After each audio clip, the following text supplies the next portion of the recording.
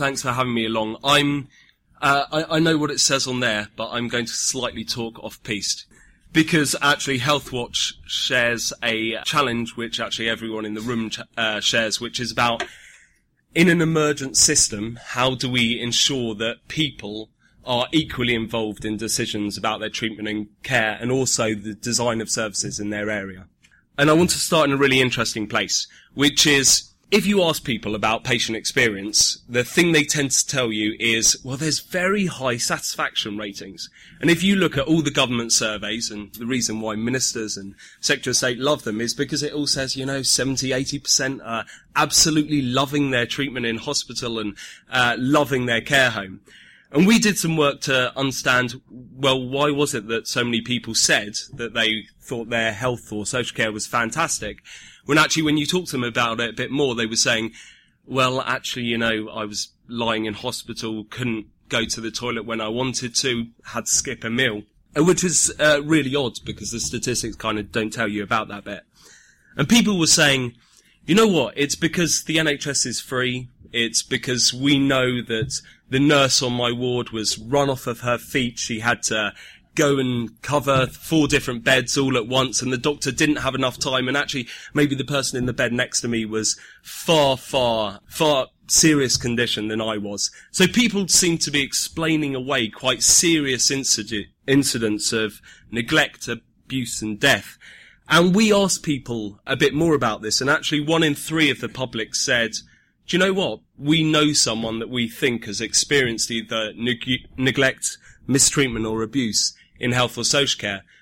But half of the people who had a concern didn't actually tell anyone about it because of some of those cultural assumptions about how we interact with health and social care. So there's a big cultural change piece that needs to happen, not only within the way that professionals think about the way that they deal with patients, families and carers, but also from the side of people who are interacting with health and social care services.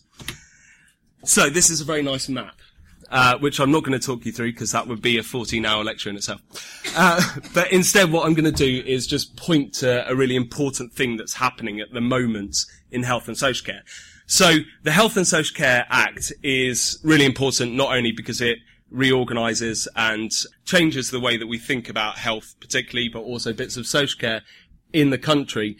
But also it starts shifting a lot of the system and structure away from where NHS particularly, but health and social care traditionally occupies, so spaces around benevolence, universalism, conformity and tradition, towards a new set of cultural values, which are around self-direction and power. And it's really interesting because the majority of the people in the UK, but particularly in England, which is where I cover, actually still are living in this space of universalism and benevolence. When you talk to them about that bad treatment they've experienced and say to them, come on guys, don't you want to shape therefore what your services look like? Don't you want to be an equal decision maker in your care and treatment? They say, but don't doctors know best? And it's really important that we find a way of bringing people along so that they can start challenging some of the cultural assumptions that underpin the way people interact with the system. But that would be a hard enough challenge in a static system. But this is an emerging system. This system of health and social care doesn't really exist and won't exist for the next, 6 to 10 years. It's totally emergent.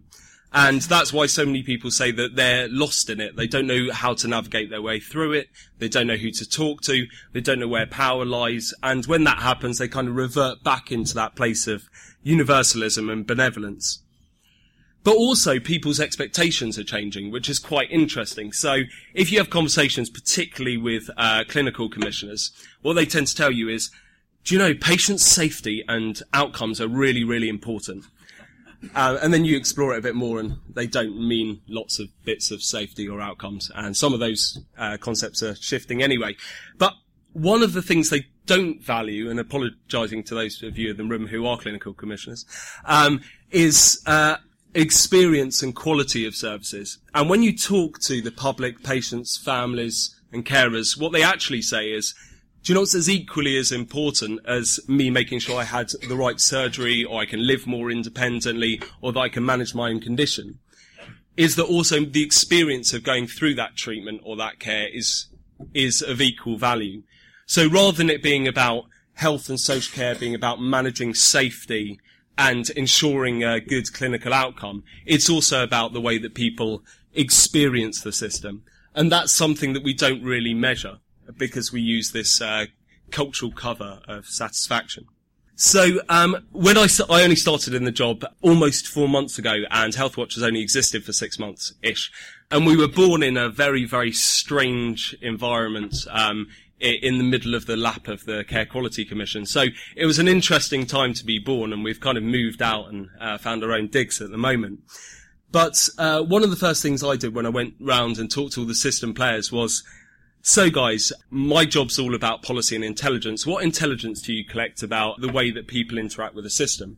And they said, so we've got loads of hard intelligence. So here's all the stats we collect, and this is the national data sets, and here's our inspection reports. And here's all the soft intelligence. And we don't really collect that, but, sometimes some patients or advocates or others tell us about their experiences. And for me, that was a bit of a culture shock because, A, I'm not from the background of the public sector, but B, I was suddenly in a system going, hold on, you're saying the softest form of intelligence is people's experiences and ideas about how they could change a system, which was slightly bizarre.